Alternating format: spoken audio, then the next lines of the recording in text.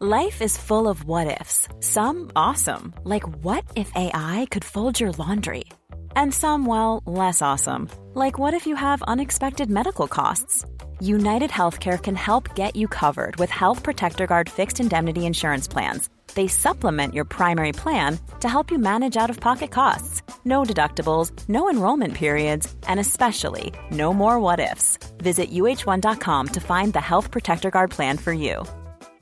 This is Paige, the co-host of Giggly Squad, and I want to tell you about a company that I've been loving, Olive & June. Olive & June gives you everything that you need for a salon-quality manicure in one box. And if you break it down, it really comes out to $2 a manicure, which is absolutely insane. It's also so easy to get salon-worthy nails at home with Olive & June. The difference between how your nails used to look when you did them yourself and now with the Mani system is a complete game changer. The best thing about Olive & June, too, is it's a quick dry. Dries in about 1 minute, lasts for 5 days, and full coverage in up to 1 to 2 coats. Visit oliveandjune.com/perfectmani20 for 20% off your first system. That's oliveandjune.com/perfectmani20 for 20% off your first system.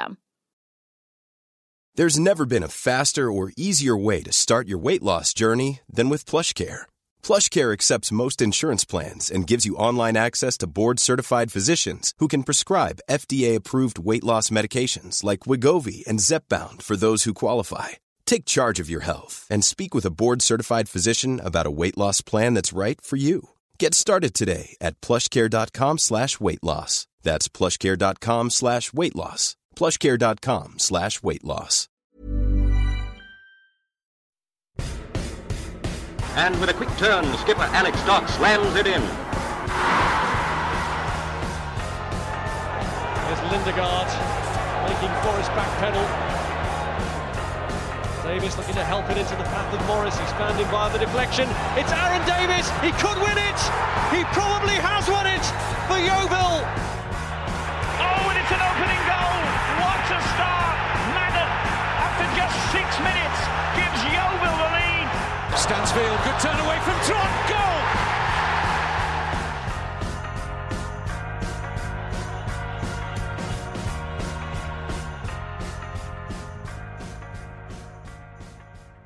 Hello and welcome to episode 200 of the Glovers Cast. On this massive milestone episode, we thought we had to get someone special from our history. And on this episode, we welcome a Hewish Park hero who played more than 230 times for Yeovil. He won promotion, took part in some epic FA Cup giant killings, and is someone who's in the conversation as one of our best ever goalkeepers. We are delighted to welcome Tony Pennock to our 200th episode. Hi, Tony. Welcome to the Glovers Cast. Evening, lads. Thanks for the invite. Really appreciate the opportunity. Oh, fantastic. 200 up. I don't know how we got through all of those. I mean, I didn't get through most of them. It was you on your own for the first 50 or so, Ian. But yeah, that's pretty good going, isn't it? Yeah, it's all right. Yeah, doing all right.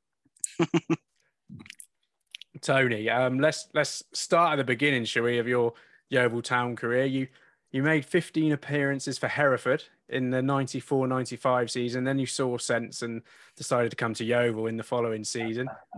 We'd just been relegated to the ISIS League at that point, and it was a pretty low period. How did the move to Yeovil come about, and why did you decide that was the right move to make at that time? Brian Moore, the late great Brian Moore, all down to Brian, to be fair. I started the season at Hereford really well. I think I actually played 21 games that season. In all competition. Anyway, started the season quite well, and then I got sent off away at Scarborough for a tackle that I still say I didn't touch him on it. Obviously had a 3-match ban for that, and we signed a lad called John Sheffield, I know, from Norwich. John stayed for 3 months, and John played for Plymouth for years then, didn't he, John? Really good goalkeeper. John stayed for 3 months, then I went back in the team, and I just had an absolute shocker, if I'm honest, when I got back in the team, and deservedly got dropped. And the manager who signed me got the sack after no time. Greg Downs, the old Coventry fullback, won the FA Cup with Coventry. And the manager took over, just didn't like me one bit. I knew it from the start. And he was the youth team coach. And I knew I was on a slippery slope. And leaving 7 in away at Mansfield on Boxing Day. I think that tipped the edge. Really. That'll do it. Yeah. Yeah. So I was totally ostracised playing in reserves, and we played a reserve match away at Yeovil. First time I'd ever played there, and it was full of kids. Both teams were full of kids, and me in goal, and did okay. And I had a phone call pretty much a couple of days later off the back of that. Really, Brian was at the game. Graham Roberts was manager then. Robert wasn't at the game, but Brian had told him about me, and we went from there. Really, I got invited down to I think it was Mickey Spencer and somebody else's testimony. Paul Wilson, wasn't it? It's Mickey Spencer. It was against Liverpool. That was it. Liverpool. Southampton. It was, wasn't it? Yeah, Southampton. Yeah. Willow. I shouldn't forget Willow. Really. Yeah. And I played in that game, and they offered me a contract straight away, 2-year contract, and I knew I was going to drop out of full-time football. I'd had a bad spell, and I just felt I needed a change, and best thing I ever did. Yeah. And what was Graham Roberts like? Robert was great. He was for me as a goalkeeper, he was great because you knew when a ball came in the box, there was very little chance that you were going to get smashed, because Graham, obviously, England international, played at the level he did for so many years. Graham knew how to protect the goalkeeper, and he used to do that. And if somebody did smash me, then they had Graham to deal with after that. He'd go and smash him afterwards, yeah? Yeah, that happened once or twice with Graham. So it was fantastic getting a chance to play with him and work under him. So, it worked out well for me, really, going there. I remember that season, that 94-95 season, was probably around the time when I started supporting the club properly. And I always say to these guys, I'm the old man of the podcast, you see, so I remember those. But Graham Roberts was one of those players that he didn't need to be fast, did he? Because he was just such a superb footballer for the level he was playing at. He could pick a pass, and he knew how to make a tackle, when to win a header, all the little dark arts that he had as well. I mean, as a goalkeeper, must have been a pleasure to play behind.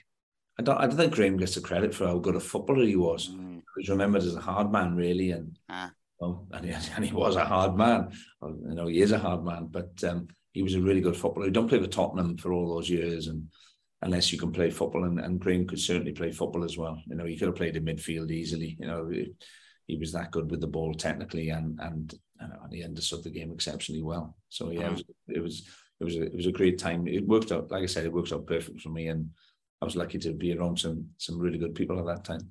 Yeah, I mean, talking about those 2 seasons that we had done, because obviously didn't go straight back up the first season in the ISIS League, but then did in the second. I mean, in the good team, like say, Warren Patmore, Mickey Engwell, Graham Roberts, those kind of names that we had then.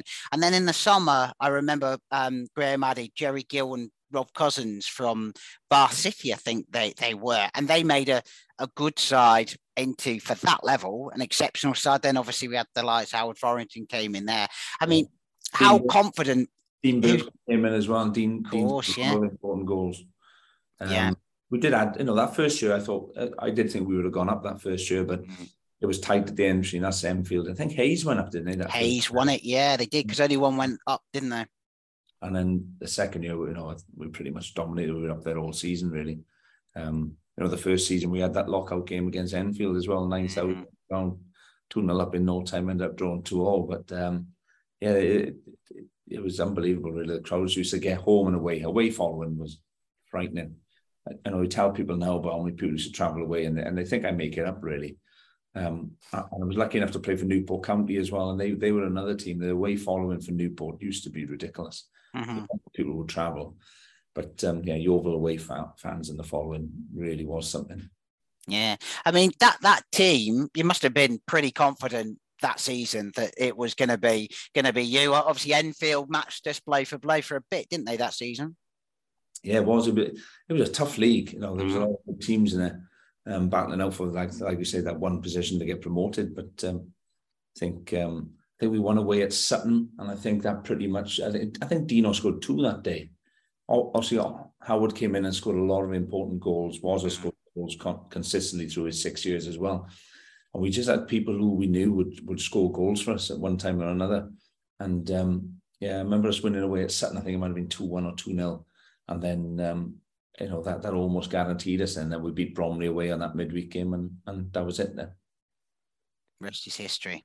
Yeah. And right, I'll stop reminiscing now, Ian. You go on.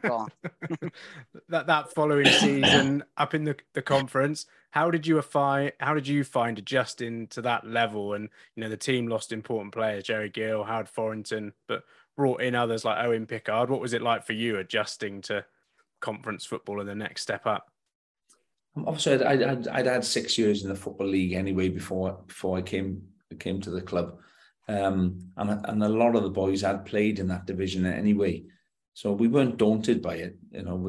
From the start, we knew that we'd be a team that would compete, and we felt that we competed all for those next 4 years that I was at the club. We were always there or thereabouts, and the last season obviously was disappointing. But we were always a team, especially when teams are travelling the distance they've got to come to us. We knew that Hewish would be a tough place for people to come, and that's what we wanted to do. And in the main, our home form was always really good with the following we had at home. And of course, midway through the season, Graham Roberts was given his marching orders after Faxgate. What do you remember about that? We spoke to Graham Roberts last year, and he's admitted to being the brains behind it. So you're not going to be breaking any confidences there. Yeah, he was stitched up a bit, wasn't he? Really, with what he'd had a few. We'd had a few run-ins with Stevenage over the period, and they had the Newcastle Cup tie, wasn't it? And something had been said then, and Graham being Graham, just Graham wasn't afraid of saying what he really thought, and he sent that message, and somebody got hold of it and left it in the dressing room door, and then the rest is history. Then the next game we played was Stevenage away, and Graham got the sack, and remember that day being quite hostile that day. Yeah. But it was disappointing for all of us, because obviously when a manager brings you to the club and then he loses his job, anybody that he's brought in is always going to be disappointed by that, and we all were. I think Colin took over then, didn't he? And Colin was Colin's passed now, but Colin was a great man and a great coach as well. It was a bit seamless that Colin stepped into it, but losing Graham was a big blow because of who he was and how he was with us as lads. We did miss him. Yeah, we're going to ask that actually about Colin Lippiatt, because he was a very different character, wasn't he, to Graham? I mean, there weren't many people who were quite like Graham Roberts, but you said there he was a wonderful man. That's the one thing everyone always says about Colin Lippiatt, was what a nice guy he was. I mean, did he have a little bit of an edge to him when he got upset? When he needed to, Colin did. Listen, nowhere near in the same way as Graham, but he got his point across, and he knew his football, Colin. He was very, very knowledgeable of the league and the players. He brought a few players into the club and made us stronger. But Colin was tactically very good, very good.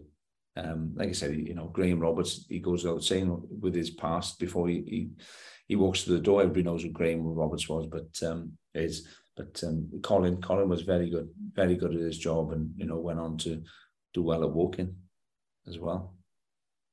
And his first full... was a lovely man, lovely family. And, the whole family came every game, everywhere. And now he's a big loss, Col. Nice man. His first full season in charge was the 98-99, and it was quite memorable, wasn't it? A brilliant FA Cup run.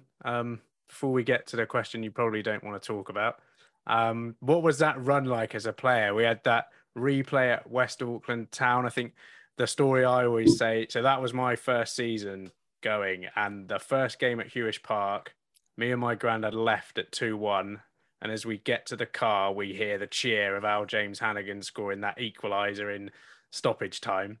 And then after that game, we beat Northampton Town, and then we get to Cardiff. But what was that run like as a player? Was that your first proper FA Cup run as well? Yeah. Well, I made my debut in the FA Cup. I was at Stockport County, was my first club in the old Division 4, but I went on loan to Wigan in Division 3 because they didn't have any fit goalkeepers, and I played against them the week before for the youth team as an overage player.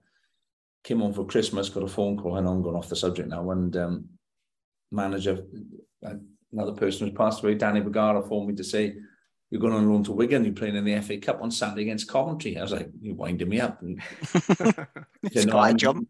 He said, yeah, I'm a bit shocked as well, but you are. So I had to come home from Swansea back to Stockport to get to Wigan and sign on loan. And I made my debut against Coventry, who were Premier League at the time, or First Division as it was then. And the following Saturday, we had Highfield, drew 1-1, and then had a decent game, and then we lost the replay 1-0. And I made a mistake for the goal. That's my FA Cup. FA Cup has been fantastic for me, but I've had a couple of little mistakes along the way in the FA Cup. Yeah, we haven't quite got to that one yet. Not yet. I knew you would, but yeah, that run was unbelievable. Northampton, we battered them that day.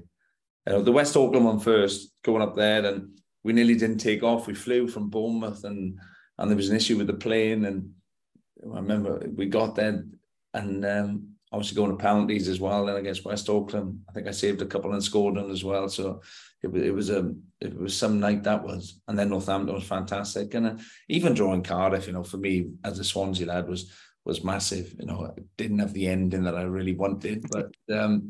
And I do get reminded about that quite frequently as my dad worked in Cardiff for 25 years with a load of Cardiff City fans, so he took the brunt of it more than me, really. But to draw at Ninian Park with a massive crowd that day was special. Carl Dale scoring as well. Cardiff City, absolute legend there.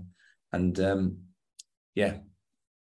I think I always say I wish I'd let in one of the umpteen saves I made in the 90 minutes, and then I wouldn't have had to go into extra time, and that wouldn't have happened. But it worked out as well. Kevin Nugent, who the challenge was with, me and Nuge worked together at Swansea City. He was assistant manager. I was goalkeeper coach for 3 years, and Nuge used to bring the old Phoenix of the Flames back out on the training ground quite often when he was fed up with me or I annoyed him for some reason. But listen. That's part and parcel of being a goalkeeper, isn't it? I didn't think I'd make news at one under Trevor McDonald the next day, but I'm sure there was more newsworthy stories than that on a Wednesday afternoon. But listen, I had to live with that. Well, I'm still living with it. We shouldn't have brought it up, Ian. We shouldn't have brought it up. It's bound to come up. It's always comes up. But one of the big things, it's. I wish I was back in the house. Obviously, I live in Hull, but I'm in Haverfordwest at the minute. And after that game, the amount of support I had from the Yeovil fans, the letters I received, and I've still got them to this day. And Nigel Atkins, my old manager at Hull, me and Nigel played together at Wigan. Nigel sent me a fax when he was at Scunthorpe about it, wishing me all the best and keep my chin up, that sort of thing. And when he came to Hull, he brought it up one night. We went out for a meal and he brought it up. And I said, I've still got that fax. He didn't believe me. Mm-hmm. So like months later, we ended up back in my house and I was rummaging through my cupboards and I dug the fax up. He couldn't believe I'd kept the fax after all these years. But I keep everything. I'm terrible. Yeah. Well, one thing I was going to ask, actually, because I remember being at the game following that game as well. I think it was Basingstoke. Yeah. And that was the one thing. I mean, you had a great game that day. I think we won 2-0. And I just remember you coming over at the end and everyone singing your name and all of that. That must have been quite an emotional moment after what had been, like I say, goalkeepers, I know, you make a mistake. It was a terrible few days after. Yeah. Even that day driving to the game, I had a phone call on the way saying I just made the taxi on Soccer AM. So honestly, I got to the ground and Basingstoke's dressing rooms were a tiny little freezing cold concrete room, and all these Terry Cotton had given me this big envelope of letters and cards, and I locked myself in the toilet and had a moment to myself. It was quite emotional, really. And then I remember coming out, and I think the first shot of the first cross I dropped or I spilled a shot, and I thought, oh, here we go. And then after that, I just got myself together and had an okay game, and we went through. It was FA Trophy game. It would have been, wouldn't it? Basingstoke. It was, yeah. And listen, that's one of the things. It's how you deal with the bad parts of being in anything in life, really. And I had to get over it pretty quickly, and I like to think I did. Apart from people reminding me all the time. we'll mention of it. Yeah, we'll get to it, but you definitely made up for it a couple of years later, didn't you? That following season, we go for a bit of a managerial turnover, don't we? Steve Thompson has to step in when Colin Lippiatt leaves, and then David Webb comes in. We spoke to Ben Smith and Chris Wheel about what it was like working for David Webb. I think one of the things Ben Smith said, he was going to hang Glenn Poole from the floodlights if he did something wrong one time. As an experienced player in the squad, what was it like working under David Webb? He wasn't having me from day one. He came in back end of the season, didn't he? I can't remember how many games he had. And then we reported back for pre-season. That would have been my last season. And I'm sure we played, it was Everton at home in a pre-season game. It was somebody big. Yeah. And I went in the dressing room, sat in my usual place. Tom came in. Dave Webb never came in the dressing room till like 2 minutes before kick-off. And Tom read the team out, and I wasn't even on the bench. And I picked my bag up and just walked out and said something to Tom. I got in my car and drove home.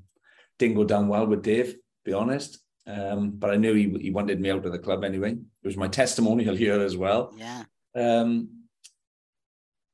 Thinking obviously it was a wrong thing to do in front of the younger players. And as a manager now, I would have done the same thing that Dave did to me, but I don't think I would have ever. I wouldn't treat a senior player that way. I would have at least pulled him to one side and spoke to him. So Dave summoned me down to Hewish Park. I had to drive all the way back down from Swansea next day or two. Told me exactly what he thought of me, what I'd done, fined me a week's wages. But then I started the season, and I just done well enough. He couldn't drop me.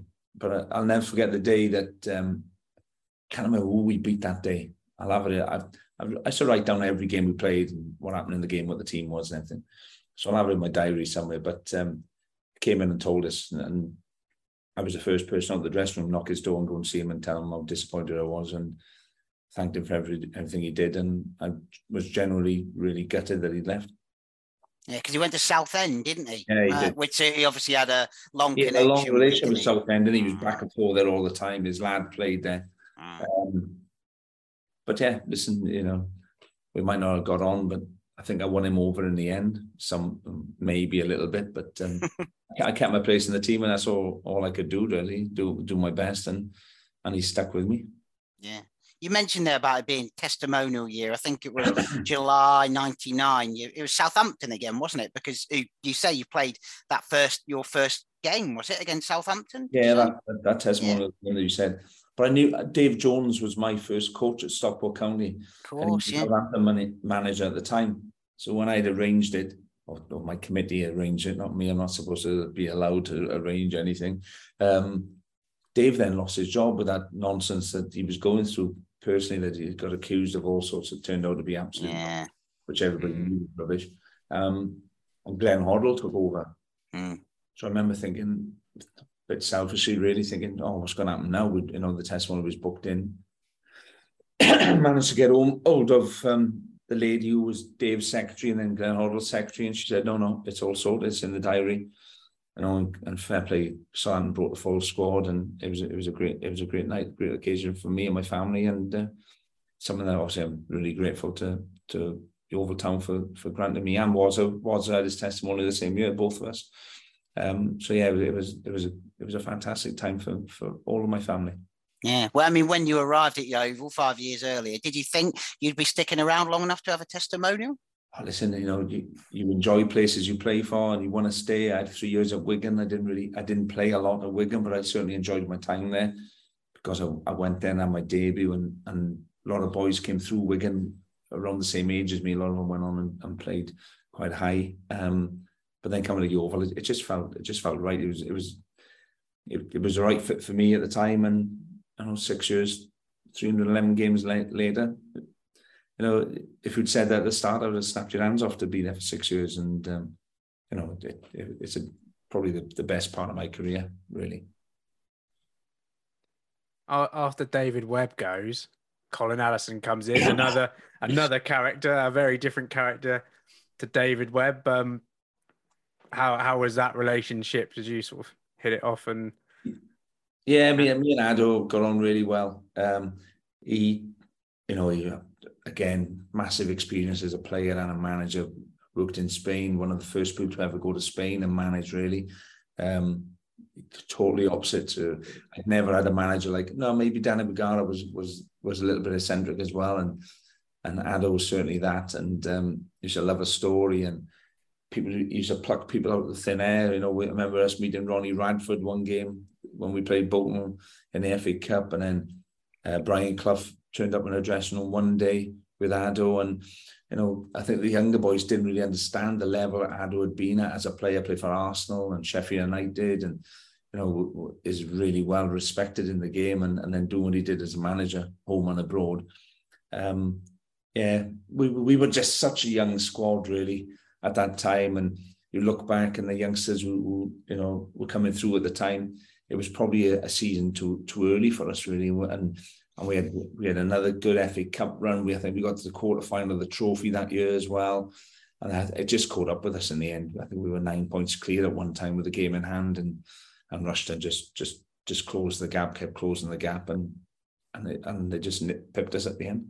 Yeah, you mentioned the FA Cup there. We've mentioned one of your less memorable FA Cup moments, but that game against Blackpool, again in the absolute horrendous weather, probably goes down as one of the most iconic goalkeeping performances of any Yeovil goalkeeper. I mean, you're a man possessed. What was that like, especially with perhaps the ghost of the Cardiff on your back, is on the TV and everything, wasn't it, that game?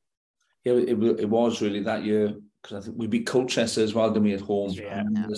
We stayed down in, where did we go? We went overnight. I think it was, I can't remember, was it Torquay or Exeter, something like that. But Torquay, I think it was. We went overnight a couple of nights before the Colchester game, and then we came back, and again, we battered them. What was it 5-1, I think it was, that one, wasn't it? Yeah.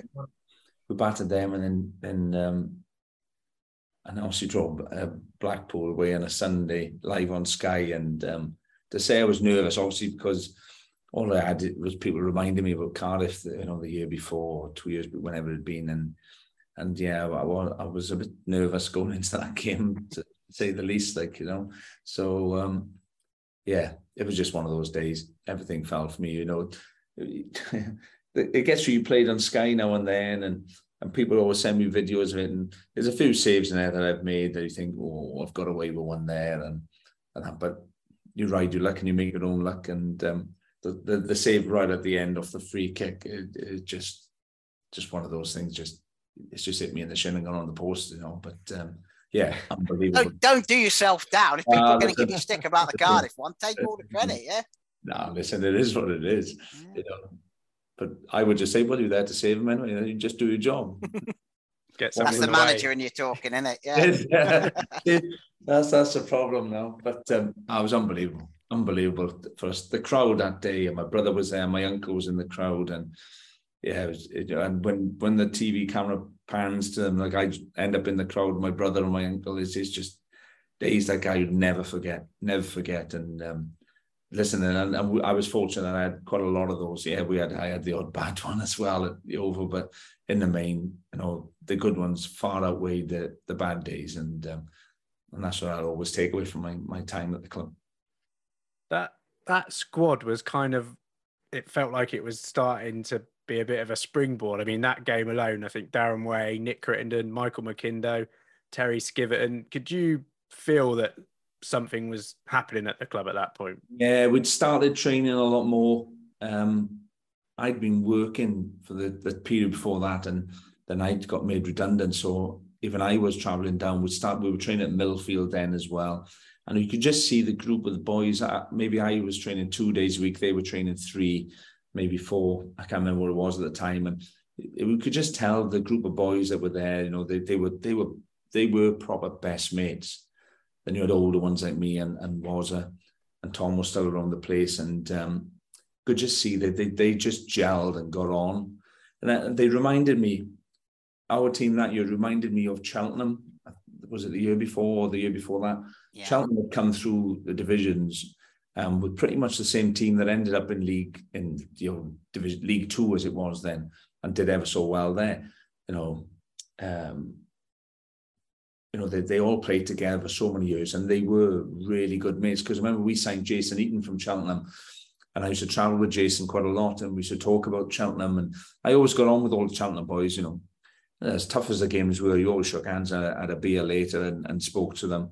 And they were a tight knit, and that group, that my last year at the club, with Skivo and Darren and people like that leading them, they really were. You could feel something was going to happen. It almost happened that year, but then, obviously I left that summer. Then they won the trophy the year after, and then got promoted after that under Gary. But the nucleus of that team was built around there, and then Gary added a few to it, and the rest is history, really. Then. Yeah, just talking about that squad, one player we spoke to on a podcast a few months back was Chris Wheel, who obviously he told us that when he came on that you were his hero when he was growing up, obviously a Yeovil lad. I mean, what was it like working with a young player like Chris as he's taken his first step and gone on to have a brilliant career? I mean, what was he like to work with as a youngster? Yeah, you could see that season. I think I got injured away at Dover.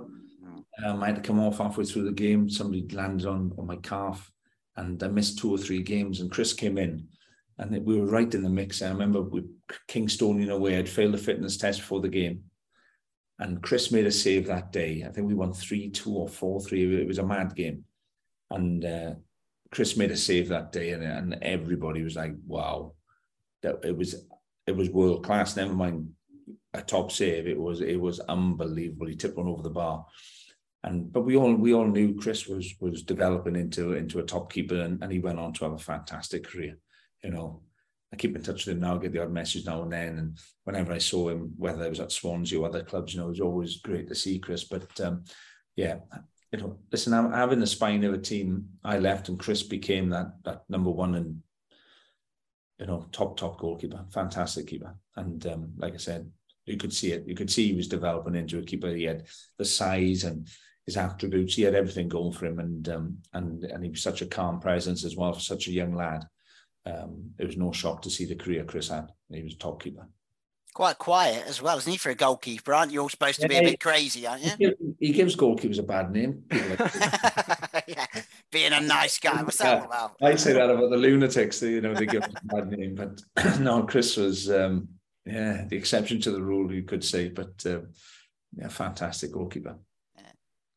You've talked about that sort of squad and how it was developing and growing. That summer, you and Warren Patmore make the move to Rushden and Diamonds, follow him up into Division 3. Why was it the time to move? And when you saw what happened after you left, were there any regrets about not sticking around at Yeovil? No, I honestly can say I've never had any regrets in anything I've done in my career. Maybe the challenge that broke my leg the second time and ended my career. I think about that again. But in terms of decisions on moving and things like that, no. I didn't want to leave the club. It was never about money. It was more about length of contract, and we just didn't agree on what I wanted really, and what I wanted in comparison to other people. But listen, I left the club on really good terms.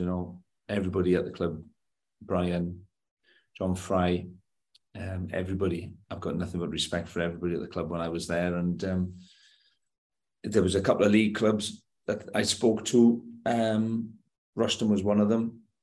Oxford was another one. I met Oxford, and I thought I was going to go to Oxford, if I'm honest. And then that sort of fell through, and I went to Rushden and had a couple of meetings, 2 or 3 meetings with Brian Talbot, and it turned out to be a fantastic move for me and my family, really. Although I didn't play a lot there that season, I think they ended up selling me. I think it was the highest transfer fee that they'd had at the time.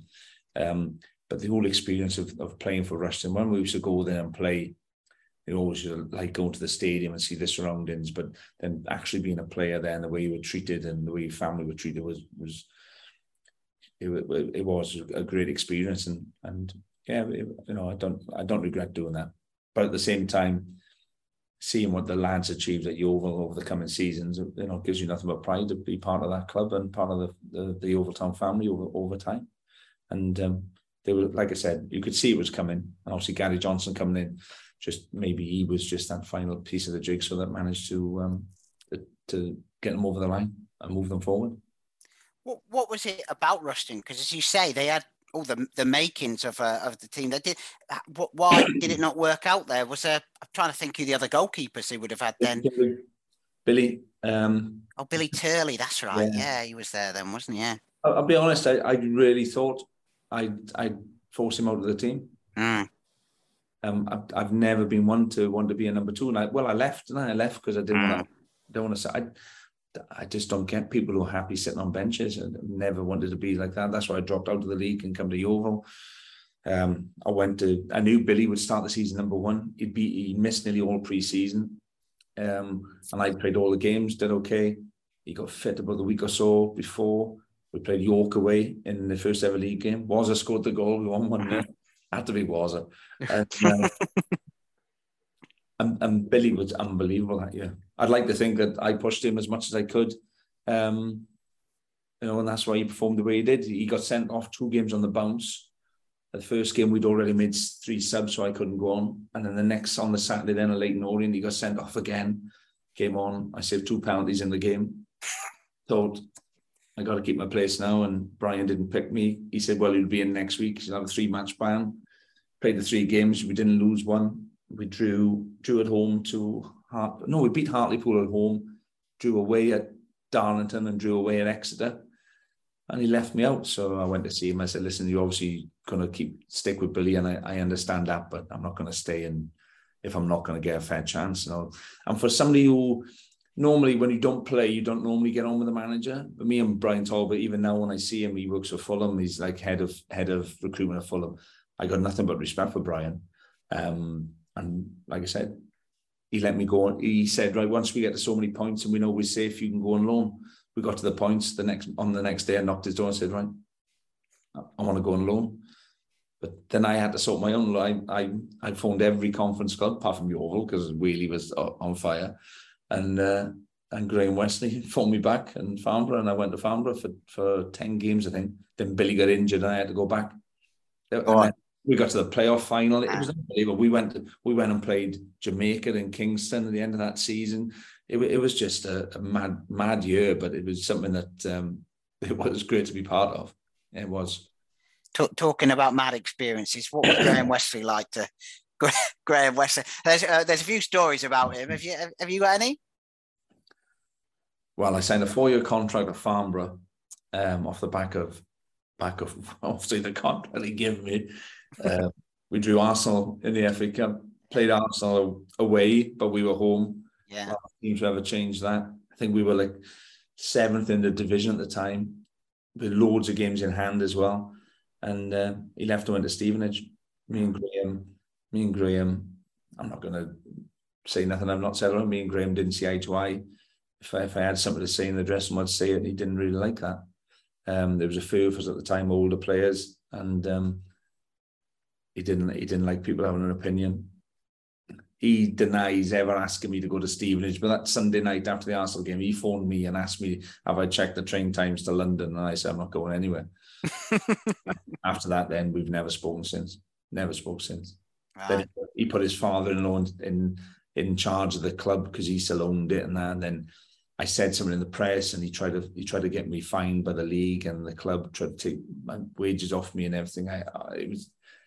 It was sad to see, really, because the group was a decent group, and we would have gotten the playoffs that year, definitely. And then we ended up just fighting for relegation, and we stayed up, which was a great achievement with what was left, because I think 7 of the boys left.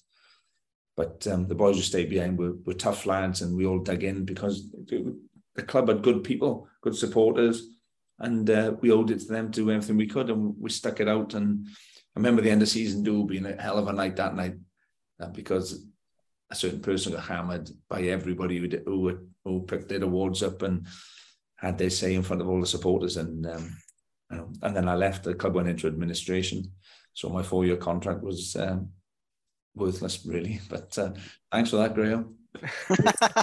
Still remember him fondly. Yeah.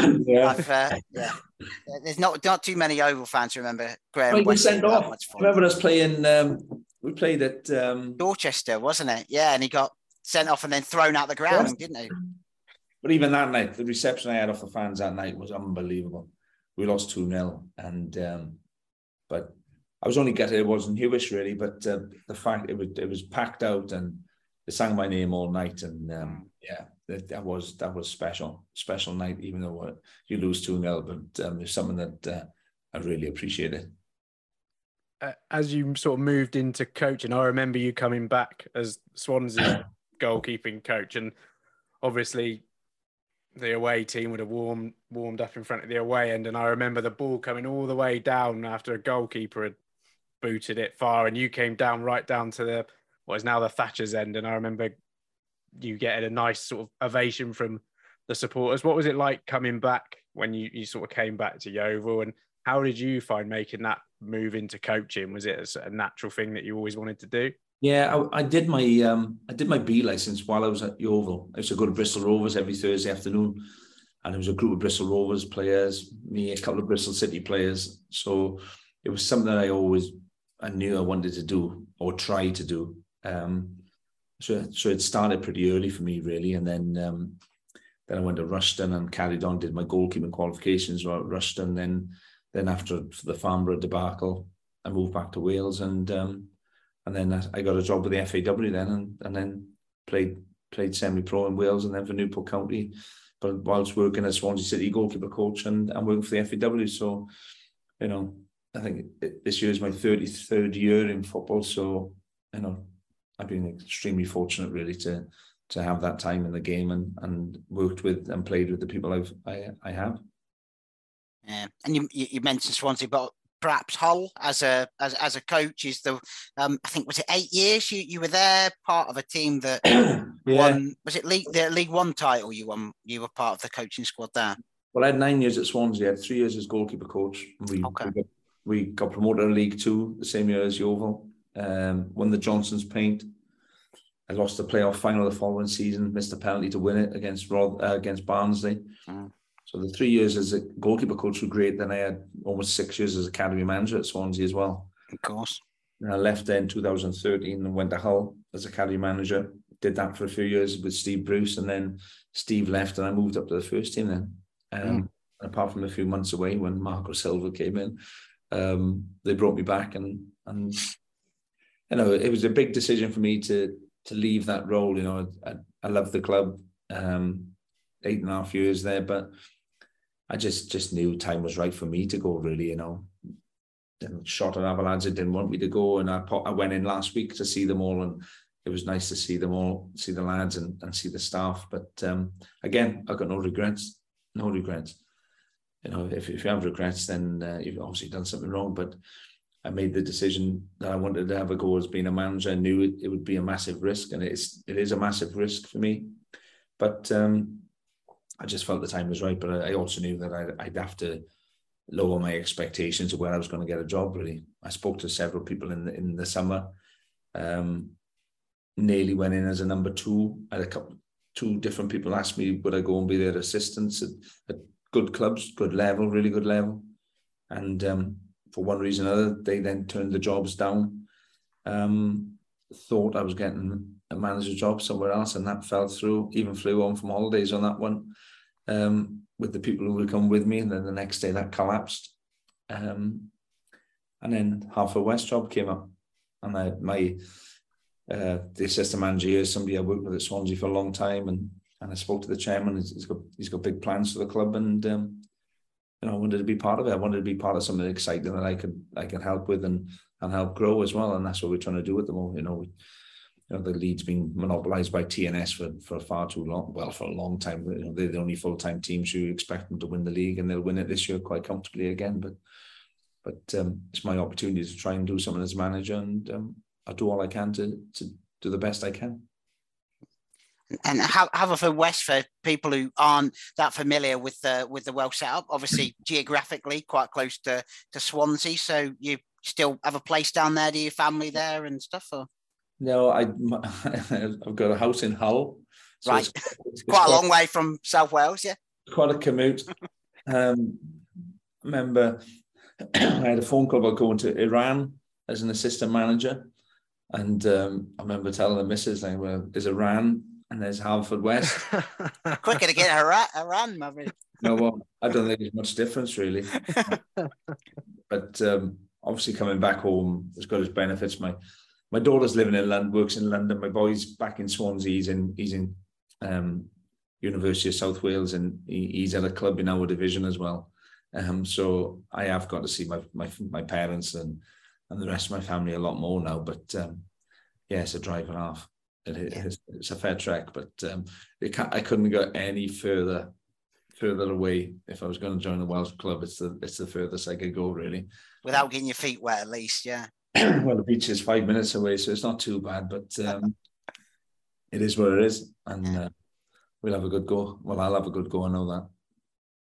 And have you ever come close to a return to Huish Park? I mean, given your coaching background and your experience, your name always pops up if ever the vacancies up there. Has it never quite materialised? I've applied for it twice. On which occasions? That's not right for me to say which occasion. Right. But there was no manager in place on both occasions when I applied for it. But yeah, I've applied for it twice, and yeah, not been successful. Wow. Yeah. Maybe one day. Who knows? Who knows what will happen in football? You know, at the moment, my focus is on Haverfordwest, and you know, we've got a plan and things we want to achieve at this club, and I've signed a 2-year contract with an option of a 3rd year, and you know, the chairman and the board have been fantastic to me, and they've given, well, the squad was already signed when I came in. We've only been able to sign because we work under the transfer window as well, which is tough, like, you know, to work under that restrictions in this league. But you know, we're doing all we can, and we're trying to make improvements on and off the pitch, and we've got some really good, talented young players, and at the moment that's where my focus is. I don't think of anything else. I really just get my head down and do this job to the best of my ability. Great. Spoken like a true manager, eh? Yeah. Yeah. Well, I've just come off the back of a 3-game losing streak, and it's amazing how many managers are sitting in the stand behind you after losing 3 games. But Kenny Jackett was my first manager as a coach. When I was goalkeeper coach at Swansea, and Kenny said one day, the day you take a job, you're a day close to leaving it. And that's the way I've always worked, really. You know, I'm not naive, and I've been around a long time now. There's always somebody looking to replace you, or somebody waiting to take your job. And, you know, when it comes, it comes. You have to just accept it and move on. Some ways it's done is not ideal, you know. But what can you do? That's the nature of the beast that we're employed in, and you just have to accept it. Otherwise, don't be part of it. You know, that's what I tell people. It's no point whinging and moaning about it, but it happens to everybody, and it'll happen to me. So just get on with it. Well, best of luck for the rest of the season. Give TNS a run for their money. Before we sign off and say goodbye for now, is there anything you'd like to say to the Yeovil supporters? I know everyone at the club, you know, holds you in high regard for all the games and appearances you made and all the memories you made. Was there anything you'd like to say to the supporters who are listening tonight? You know, the fact, you know, you've mentioned already, you know, whenever the job came up, I felt it was the time for me to possibly apply. I did, because I still think that I've got unfinished business really at the club. Or I thought I had unfinished business at the club. And whenever I've gone back, whether it's with the youth team or to watch a game or whenever, really, you know, it's obviously a club that I look at the results. There's only probably 3 or 4 clubs that I take time to chase and look all the time. And Yeovil's obviously certainly one of those. And I just remember that my 6 years there, you know, my family, the way they were treated, and the support we were given by the club, you know, Gene Cotton, Terry Cotton. There's so many people that, you know, I could list that are still involved with the club now, and it was just it just felt like home, and it was just a great time to be around the place, and you know, I've still got good friends there now. You know, Mark Kelly's still a good friend of mine. I always speak to Kells, and I know it's been tough the last few years, and you know, with maybe a lack of investment and the support the managers have been given. I know it's a tough time for Chris and Toddy at the moment as well. But I'm sure everything goes full circle. I'm sure they'll be fine this season and build and who knows? It's a big club. It's a fantastic club, and it only deserves the best as far as I'm concerned. Brilliant. Well, thank you very much for your time chatting to us, and we'll let you go. No, appreciate the opportunity. Really cheers, Tony. Thanks for that. No problem, dude. Cheers, Ian. And with a quick turn, skipper Alex Dock slams it in. There's Lindegaard making Forrest backpedal. Davis looking to help it into the path of Morris. He's found him via the deflection. It's Aaron Davis. He could win it. He probably has won it for Yeovil. Oh, and it's an opening goal. What a start. Madden, after just 6 minutes, gives Yeovil the lead. Stansfield, good turn away from Trott. Goal.